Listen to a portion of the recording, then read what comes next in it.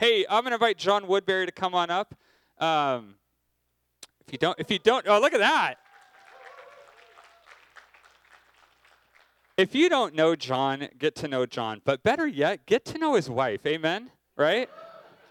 His wife is phenomenal. Her name's Dee. She serves in our office, and I just like her a lot, so I'm going to talk about her. And you could talk about yourself later if you want. Go ahead.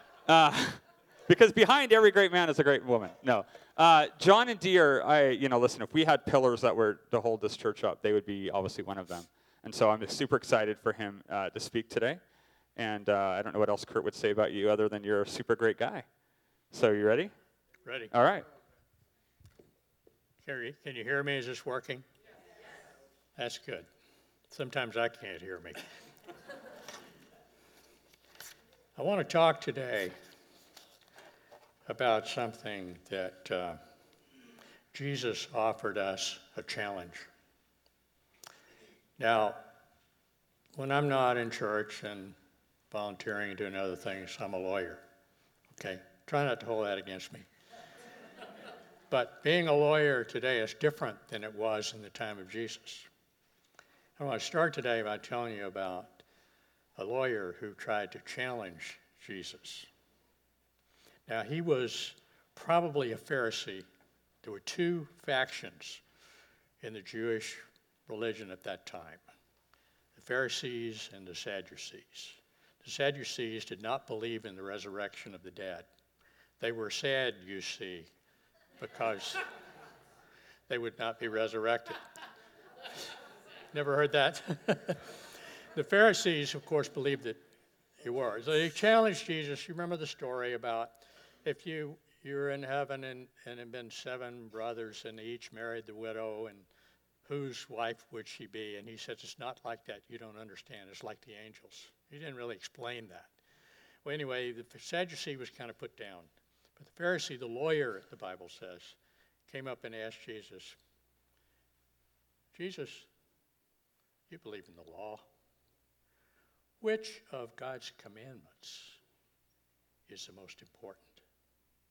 Now, you see, that sounds like a simple question, but it was actually a trick question because the Jews believed that every word from God was just as important as every other word. So if they could get Jesus to say that one of them was more important, then they would have something against him, which was his plan. So Jesus, who was smarter than the average guy, saw through it immediately, and he answered. The most important is you shall love the Lord your God with all of your heart and with all of your soul and with all of your mind. And the second is like unto it, you shall love the neighbor as you love you. So if we're in that audience, besides not trying to trick Jesus, just listening to the question, we might say, come on, Jesus, all? How can I give all of my heart, soul, and mind to God? I mean, there's still me in this picture, isn't there? And that's our challenge today. You have the opportunity to see how Jesus wants you to learn how to give your all to him. Now, I don't know about you, but that's a challenge for me. There come times when the little old me wants to have his way. And I can rationalize and justify and pretend and ignore, but I'm still there. So in order for us to understand what giving your all means, we have to understand how we're made. Now, I want to confess to you that I'm just an ordinary man. I do not come to you today as a professor of physiology, philosophy, theology, but I want to share with you what the Word of God says about how you were made, what the problem is, and what his solution is offered for you, and how finding that solution, you can both, that is God and you, rejoice because his plan is being fulfilled in your life. So what are we as human beings? What are we composed of? The Bible says, according to the Apostle Paul in 1 Thessalonians 5:23, and God, may the God of peace sanctify you wholly, and may your spirit and soul and body be preserved sound and complete and found blameless at the coming of the Lord Jesus. 3 parts: body, soul, and spirit. It's not talking about the Holy Spirit. It's talking about your spirit, which is a subject that doesn't get addressed very much. In Hebrews chapter 4, God gives us, for the word of God is quick and powerful and sharper than a two-edged sword, penetrating even to the dividing line between soul and spirit and joints and marrow, that being metaphorical description of the body.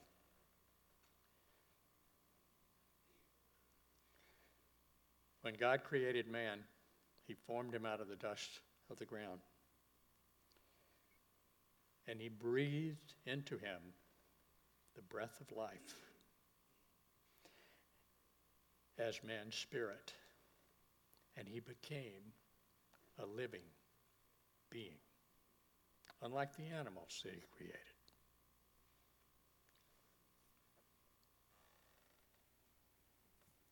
We find that description in Genesis chapter 2, verse 7. The spirit that God made and breathed into man is the vehicle by which we have contact and communion with him, because he is spirit. In 1 Corinthians chapter 2, verse 11, the word says, "For what perceives what passes through a man's thoughts, except the man's own spirit within him? Just as no one knows or comprehends the thoughts of God except the Spirit of God."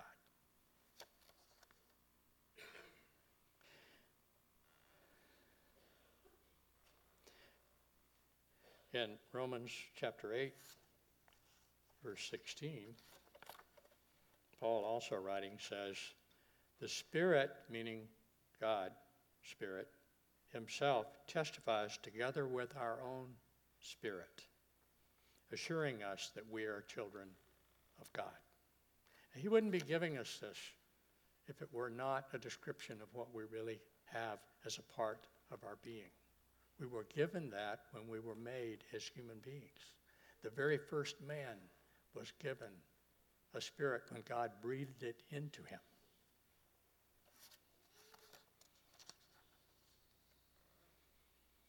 But let's look at these parts. The body, we all know. You're looking at one, right? I stand on 2 legs. I have 2 hands. I have 5 senses. I can hear. I can smell. I can taste. I can touch.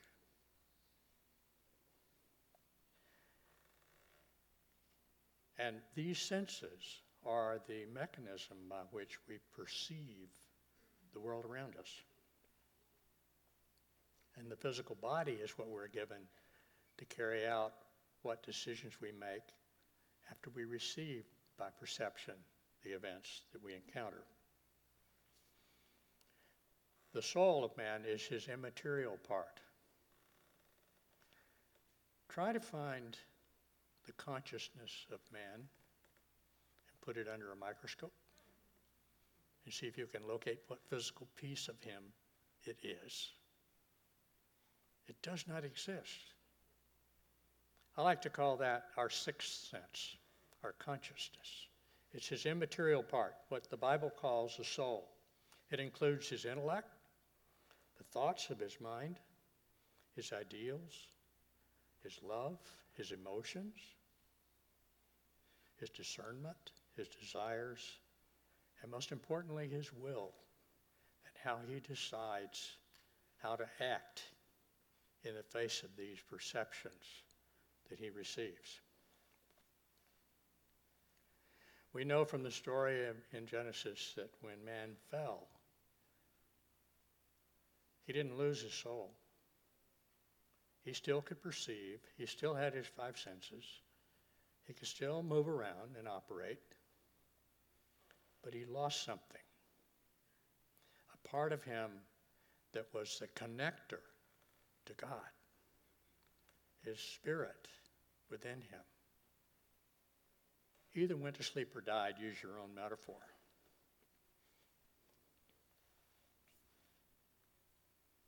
We know that man fell because he became so dominated by his soul life, that is the rest of it, his mind, his intellect, his choices, his feelings, his reactions, that he could no longer recognize what was coming from God and what was coming from himself. In fact, his soul dominated so much that his spirit became almost useless, unknown, dead. And the Bible says that when you pursue this direction without the intervention of God, it leads to death.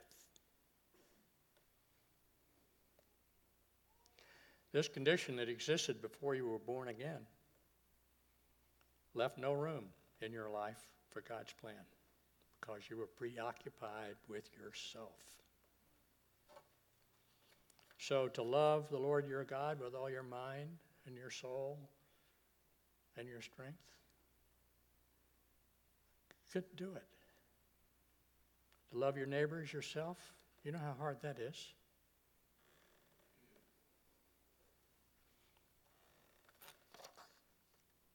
So what does the Bible tell us about this change that took place, that made a difference in how we relate to him?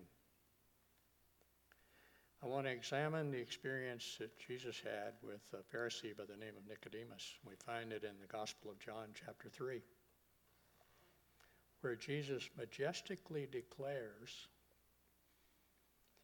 "You must be born again to see the kingdom of God." And I use the term see, the Bible does, but it probably means more than that. To understand, to comprehend, to know the kingdom of God. So let's examine that experience. Nicodemus was an educated man, a Pharisee. That means he believed in the resurrection of the dead, as I said earlier. And he came to Jesus at night, the gospel writer says. Well, why in the world would he do that? They didn't have lights back then. It was dark. No one would know that he was there.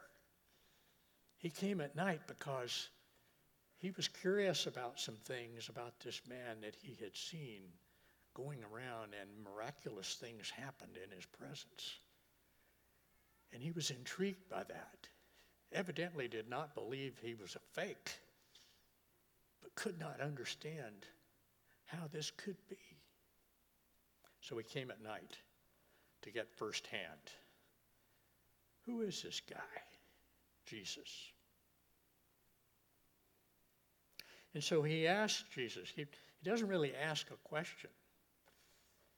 He does what we sometimes do. We'll make a statement, but we're really asking a question. You ever heard that? He tells Jesus, "Jesus, we know you are a great teacher because all these marvelous things happen around you. We know that God must be with you or these things wouldn't happen." What he really was asking was, if God is in heaven, we know that, and you're here on this earth as a man, how could God be with you? God's up there. And Jesus, being smarter than the average guy, saw through this question and tells Nicodemus, unless a person is born again, he cannot see the kingdom of God. And this really had Nicodemus confused. And like so many of us, he took it literally and said, but Jesus, how can a man get back in his mother's womb and be born again? How can this be? And Jesus answers him with one of the most profound statements, to my mind, in the Bible. He says, Nicodemus, it's like the wind. We don't know where it comes from or where it goes. But such as it is with those who are born of God in his Spirit. And what was he really saying to Nicodemus? Nicodemus, it's not possible to understand in physical terms how these things happen. But you watch and see that they do. And he has more to say to him. And so Nicodemus asked him again, and he said, well, okay, how can this be? And he says, unless you're born again, he repeats it, unless you're born again, you cannot enter the kingdom of God. To Nicodemus, entering meant going into the Holy of Holies in the temple, because that's where God lived when he was physically present. But Jesus was telling him, we have seen these things. And that's quite a remarkable statement, because no one had been born again yet. Jesus hadn't died on the cross and been resurrected and returned in his Holy Spirit. But he says, we have seen these things. Who is this we he's talking about? I think he's saying, you're looking at him. The writer of the Gospel of John tells us in John chapter 1 that he was God from the beginning. Of course, Nicodemus couldn't understand that.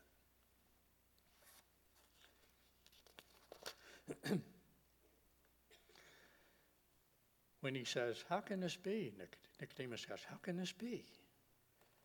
And Jesus answered him a little bit sarcastically and said, Nicodemus, you're the teacher of Israel, and you don't understand these things? Now, we moderns, with our science and what we've learned over time, maybe understand about where the wind comes from and where it goes and how that works physiologically, physically. But they didn't. But Jesus was speaking in a metaphor. That means using one thing that you can describe, that you understand, to explain another. He goes on to explain to him that it's not a matter of understanding, Nicodemus. It's a matter of trust. Putting your trust in God. We hear of Nicodemus again. He shows up at the Sanhedrin when Jesus is on trial and provides sort of a defense for Jesus. And then once again, after Jesus has died and been buried, he goes with Joseph of Arimathea with some of the anointing of the body. So it doesn't really tell us in the Bible what happened to Nicodemus, but I think he finally got it.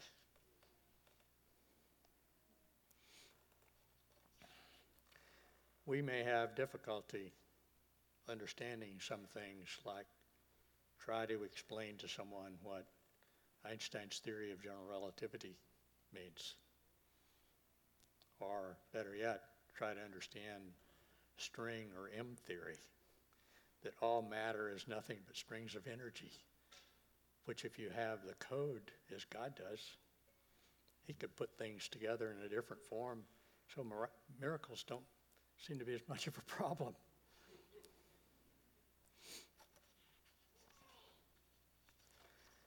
But God, being a spirit being, and it clearly tells us that, is speaking from outside of his creation but also very much from within it. If God is spirit, and he has put, by breathing, that's a metaphor too, breathing spirit into man so that he has a spirit, what part of the body, soul, and spirit does this exist in? So, if Jesus told you and tells us that you must be born again to see and enter the kingdom of God, is there something more? Does it go beyond that? If just believing enough from that one moment, how does that work for you? To me, it's been an adventure. So I want to explore that. And Apostle Paul again wrote in Romans 12:2, and I may have skipped some of these slides. Yeah. Romans chapter 12, verse 2. He writes, "Do not be conformed to this world, but be transformed by the renewal of your mind, so that you may prove what is good and acceptable and perfect will of God, even the thing that is good and acceptable and perfect in his sight for you." Paul, having an encounter with Jesus and the inspiration to write as he did, we believe that God's Spirit was working through Paul's body, soul, and spirit to give us these truths. And he's telling us that we can be transformed. That is, a new form, a change in our form. How? By a renewing, making new your mind, making it different.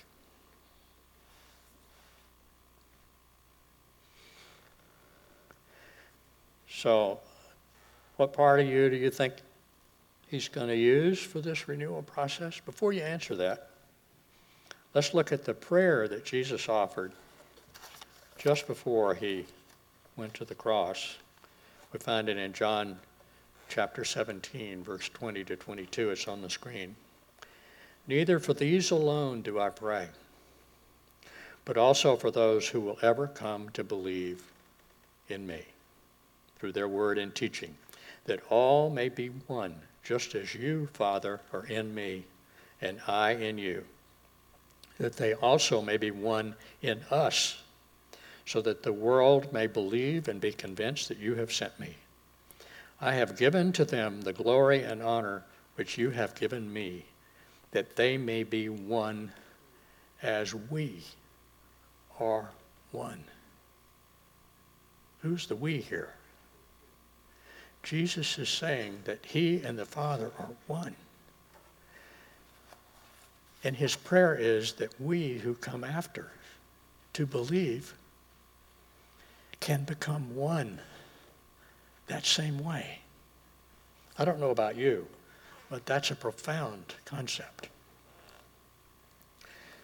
So if you're to become one, what part of you has to change? Body, soul, or spirit?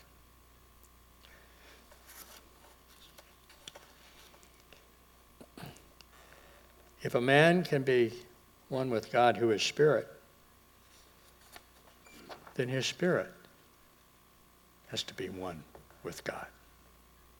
We have that wonderful encounter when Jesus met with the Samaritan woman in John chapter 7, verse 38. I don't have a slide for it. But remember, she came to the well and he's there getting water, and we went through the whole literal versus metaphor thing about drawing water and living water. And he tells her, if you accept that your spirit is the vehicle to manifest God's Spirit in your soul life, that living waters of abundant life will flow from you and in you, and that this is the only way we can become fully one with him. That's my paraphrase. He said to her, you shall have living waters flowing out of you. So, given these truths from God, I thought God was leading me to share with you my own experience. I was born to a Christian home in Florida. My great-great-grandfather was the first Methodist pastor in the state of Florida in the 1820s. Founded a church that's still there to this day. Our family attended church 2 or 3 times a week. I was in Methodist Youth Fellowship. I went to camp. At age 13, I was what they call confirmed in my belief. And I fully believed I was a Christian. But as I got older and drifted away, it became less significant. I finally stopped going to church pretty much altogether. At one point in my life, many years later, about 1974, I had left Boeing and I had gone to law school. And I reached the conclusion with my intellect that I don't believe there's a God. And I had that idea for about 2 weeks. Because believing in that, as opposed to believing in a God who had a plan and created the earth and my place in it, required more faith than believing in God. So I said, this can't be. There's too much order in this universe. So what do when you don't know? You go looking for answers. So where did I go? I went back to church.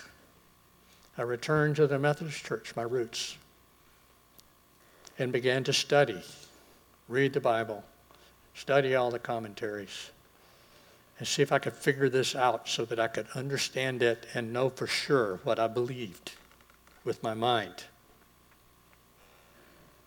I had an older brother who was called into the ministry when he was a teenager. I believe to this day that our father, who had a real problem with later in my growing up, was trying to remake us in his image as farmers. And my brother was an intellectual, very bright guy. When he died and at his funeral, his psychiatrist told me, your brother was one of the smartest people I ever knew. Anyway, I believe to this day that my brother found a way out of my father's plan for his life, because my father would not go against the church. So he announced that he would be a minister, and everyone rejoiced. They had him preaching all the way through high school and college, and he went to seminary, a liberal seminary in New York City. And when it came time to get assigned to a church, he said, I can't do it. So he had 2 choices. He could just tell him, no, sorry, I'll do something else, which would have been the wiser course. Or he could say, I don't believe in God. And he chose that path. I argued with him over the years, unsuccessfully. But he suffered from depression, I think, is a product of those choices he made. And it got so bad, he left after seminary. He went back to college and got his master's, loved English literature, and a PhD from Emory University. His doctoral dissertation was on Ulysses by James Joyce. He analyzed over 200 characters. I don't know if you've ever tried to read Ulysses. I can get to about 20 pages. There are too many metaphors and references. But anyway, that's beside the point. Anyway, he was at Baylor University on the faculty, and his depression got so bad that he couldn't get up in the morning. And I remember praying for him, and God brought him home. He took a leave of absence, which is the university's nice way of saying you're fired, unlike maybe Donald Trump. Anyway, he came back to Florida and lived with my mother, and we became friends again, And I knew he loved English literature, and I was in the midst of my reevaluation, reacquainting myself with the intellectual understanding of who God is and how it all works. And an English former pastor, I think he was, or maybe, I can't remember the office he held, by the name of John Stott, wrote a book called Basic Christianity, and was coming to Tallahassee, which was our home, Florida. And I thought, I'll get my brother to go hear John Stott. He likes English. He's an Anglophile, they call it. And he agreed to go. Well, I got the book out again and was rereading it, like typical lawyer fashion, to prepare yourself for your case. And I got to that chapter where he described what they did to Jesus on the cross, what they actually did to him. And something happened to me.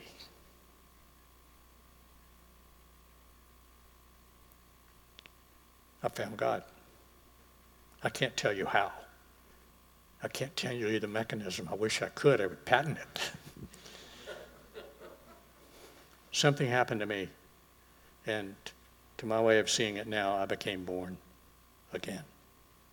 I was never able to help my brother, but it certainly helped me. But remember me telling you about how my father was trying to make us into his image? Well, it left a few scars in my life too. I don't know if you've ever had any scars left in your life from your upbringing or the choices you've made over the years. But after, I won't go through that whole story, but after I became a lawyer and began practicing law, and why anyone with a fear of rejection and the need for acceptance of others would choose to be a trial lawyer defies logic, because you're constantly being confronted with that issue. That's the nature of the beast. But I was. Marty, you know what I'm talking about. And it would get so bad that the fear of an encounter, even a simple thing like picking up the phone and calling the other lawyer and telling him something he didn't want to hear, knowing he would reject it, or going before a judge, risking that I would be rejected, my client had been relying on me, was terrifying. I became a great procrastinator. If I put it off, it won't be so bad. Well, remember me telling you how you never know how these things happen when they happen and how God does it? I was reading, this was years later, I was reading a little book, and I brought it today, written by a Christian psychiatrist called The Christian Life in the Unconscious. It's a study about the darker side of human nature and psychology and all of this stuff. Well, I got to a certain place in this book, and it occurred to me something I had not been seeing. That fear of rejection, the need for acceptance by everyone, was a sin. Why? Because it separated me from him. I was not trusting on him. I was trusting in my ability to maneuver and manipulate and procrastinate and operate. I have the pages marked where I think the inspiration came from, but I could let you borrow it. It doesn't say that, but God said that. And not only that, he said, my word to you is, if you've sinned, what's the remedy? 1 John 1:9 says, if you confess your sin, he's faithful and just and will forgive you of your sin. And will continuously, as a present ongoing tense, continuously cleanse you from all unrighteousness. So I said, okay, if that's true, and I believe it is, I'll put it into practice. The next time I became afraid of rejection, which probably a day or two later, I would stop and say, Lord, I'm afraid right now. I'm afraid that this lawyer's not going to accept our proposal and we'll have to go to trial and we might lose. I admit to you, I'm afraid. I confess that to you as sin. It's separating me from you. I'm not being all that you want me to be in this circumstance. And I believe that you forgive me. And I'm a human being, though. I still have a body with emotions, a soul. And I still have the feeling. I still have the feeling. But in faith and in trust, I'm going to do that very thing in spite of my feeling, my emotions of the moment. And I would pick up the phone and call. You know what? I learned some amazing things. I began to do that each time. And it wasn't nearly as bad as I thought it was going to be. That was the first lesson. The second lesson is that there was a change in some part of me. You know the Peanuts cartoon? And Linus had a cloud hanging over his head. I like to use that as a metaphor.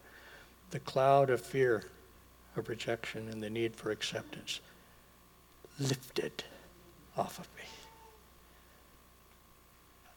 I kid you not, it was about 2 or 3 months at the most. And the other thing I learned, and which is my lesson for you, it wasn't limited to fear. Whatever is hindering you in your thought life, in your habits, maybe even your DNA, I don't know. If you apply his formula, he wants to transform you by a renewing of your mind. I've kept this little book. I call it a monument of my memories. I want to remember that something happened with that. Not what it says. That's not important. It's even gotten torn on the corner, right? It's not a shrine, but it's remembering when God changed me and gave me some answers for you and for me.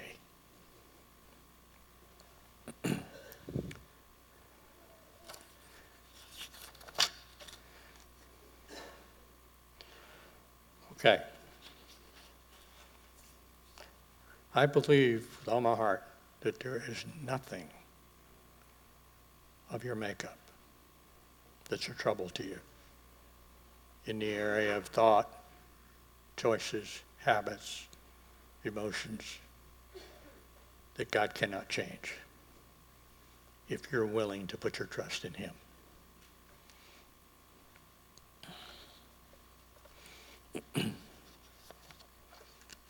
Now, I've crafted a diagram. I don't want to apologize for my artwork because I'm not a graphic artist by any means. But I want to depict, see if I can get this. Before I do, one lesson. In Luke chapter 12, Jesus encounters a rich man, I think it was, or he tells a parable. And he says, the rich man says, he's accumulated great wealth, and he says, and I will say to my soul, soul, you have many good things that you've accumulated for many years. Take your ease, eat, drink, and enjoy yourself merrily. And Jesus said, in effect, bad advice. That's going to lead you to death. He said, but God said to him, you fool, this very night the messenger of God will demand your soul of you, and all the things that you've prepared, whose will they be? They'll be gone. And I only bring this parable up because it helps me to talk about addressing my soul as I put this lesson into play. Now for the diagrams. This circle represents your body and soul. Okay? The little arrows pointing out. See, I think I've got a pointer here. The little arrows represent your encounter with circumstances in the world. Okay? Keep in mind it's an image, folks. It's not a theological representation of reality. These, you can't read them because it's so small, but I've listed qualities of human nature that people have. Good things and not so good things. Good habits, bad habits, procrastination, decisiveness. In other words, we all have some of each, right? And in the center is this depiction, and if it reminds you of a heart shape, that was deliberate. My perceptions receive all of these things, and my will makes a decision. Now, God, on the other hand, and I've shown this in the heart shape as well, not that God looks like a heart, a cardiac organ, but it's representative of God's Holy Spirit connected through you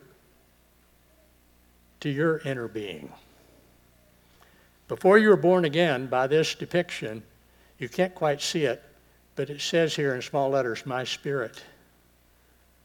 Your spirit has a stopper in it before you were born again. A plug. It's still there, but all of this blessing that he wants to give can't get in there. You have chosen by your nature before you met Jesus to do that. Now let's take it a step further.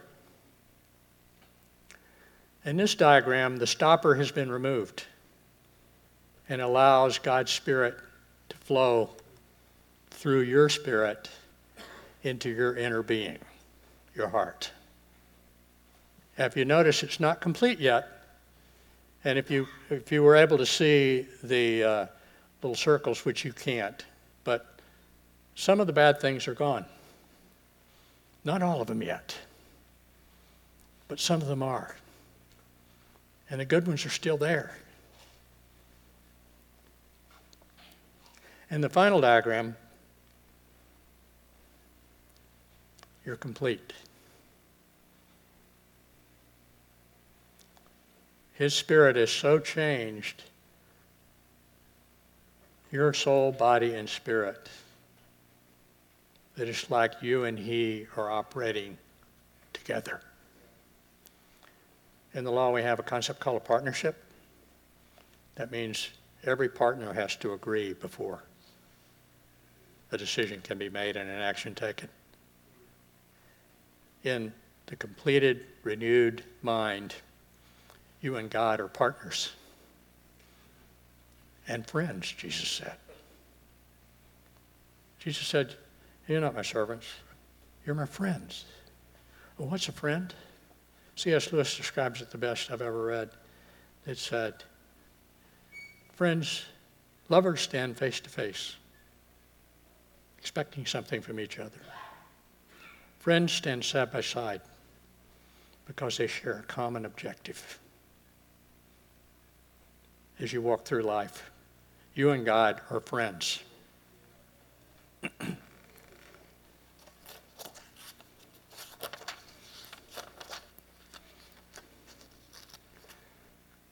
And I suggest to you that it doesn't matter. This change that I'm advocating will happen if you take each aspect of your life that's a problem and confess it, put your trust in him, and do something in that very area. If it's worry, go do the thing you're worried about.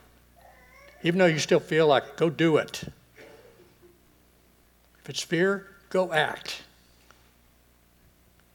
If it's not loving somebody because you can't seem to give and you don't feel like giving, act like you love them and you'll change.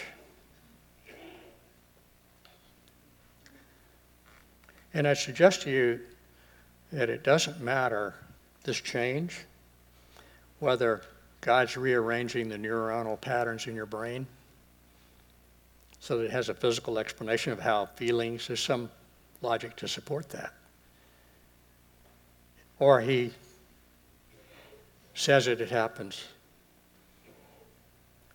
Or something different we haven't learned yet.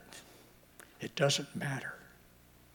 If you put your trust in him and act on it, and then watch and see what he does in that area, and then share it with somebody, and you'll see that that change begins to take place. We were made body, soul, and spirit. God wants you to allow your spirit to be a conduit from him to take over your soul so that you and he have a common objective, to carry out his plan for you. Colossians 1:27 says, to whom God was pleased to make known how great for the Gentiles are the riches of the glory of this mystery, which is Christ within and among you, the hope of realizing the glory. My interpretation of that is God's plan is that you would be fulfilled and realized into the image by transformation that he planned from the beginning, before the first star was created.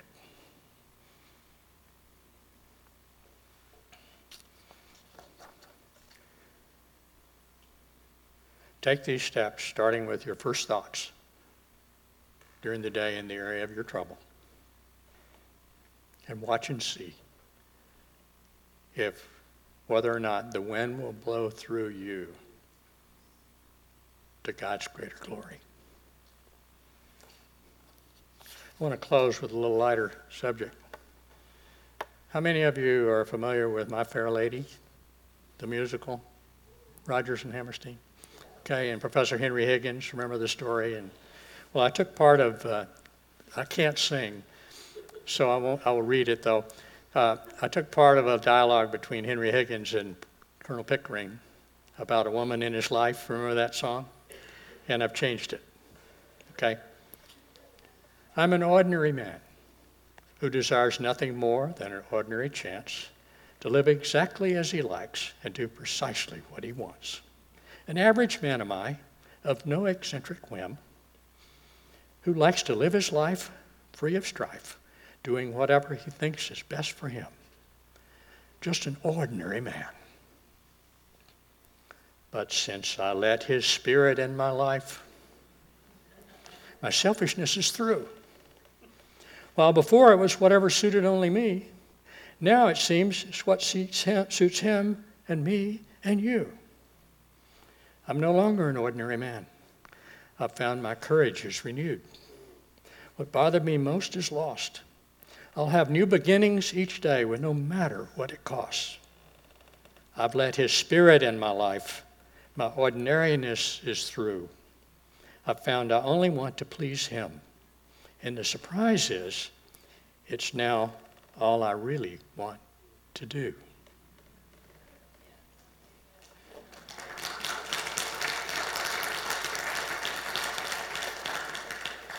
I told Kurt I wanted to have communion at the end, and I want to do it in a way that you maybe not have heard before. As most of you know, I'm involved in a prison ministry. We have an organization called the Fishermen's Union. Paul Weston, I don't know if he's here today or not, but Paul Weston and I are members. We go to the special offender unit at Monroe, which is the prison where they send inmates that can't get along in the general prison population. Tough cases. A lot of drug addicts, former drug addicts, alcoholics, emotionally disturbed. They're all on meds. It's a interesting field of missionary work. Anyway, they have before I get to that, I've looked at this sacrifice of Christ on the cross by God of his Son. And the way it makes the most sense to me, and I'm not a theologian, is God created man, me, you, because he wanted to have a relationship with him. He paid him an incredible compliment to give him a choice to reject him. And he had to know, because God knows everything. And in many cases, the choices would be bad. And you don't have to be as much of a student of history to see that that's reality. So what would you do if you were God and you created this dilemma between relationship and consequence of rejection? Somebody has to pay. Somebody has to pay the price. So he paid it because it was his choice that created it. How did he do it? A baby in a manger, we just celebrated Christmas. He led him to the cross. Died a horrible death. But made it possible that if you believe in him and what he did, through this process I've been describing today, he can transform you so that you can have relationship with him, which was his plan for you. Now, back to communion. At SOU, the Special Offender Unit, they have what they call lockdown. Anytime you get in a fight or mouth off at a guard or something, they put you in lockdown. Some of those guys have been in there for years. Okay, it's a tough place. And so I came up with this example to the men. I said, suppose I'm an inmate, and I talk you guys into doing something that you know will violate the rules. And it gets you to agree to it. And then it falls apart. And they all get caught, but I don't. I started it. What if I could go to the authorities and say, it wasn't their fault. I did it. Put me in lockdown and let them go back to their cells. And they did. So I thought about that, and I shared this with the men. When we think about what God did through his Son, how can we relate to that marvelous gift that he gave us? By thinking about why he did it, and that he did it for me. So take this bread, and every time you eat it, remember that God of all goodness, all glory, all majesty, thought enough of his relationship with you that he was willing to give it all. Take and eat.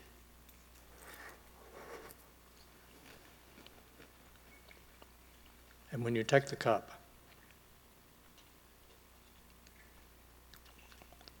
we have a concept in the law called a covenant. When you buy property, there's a covenant. That means it stays with the land forever. When you drink this cup, this is a covenant that he sealed it. Remember that each time you do it.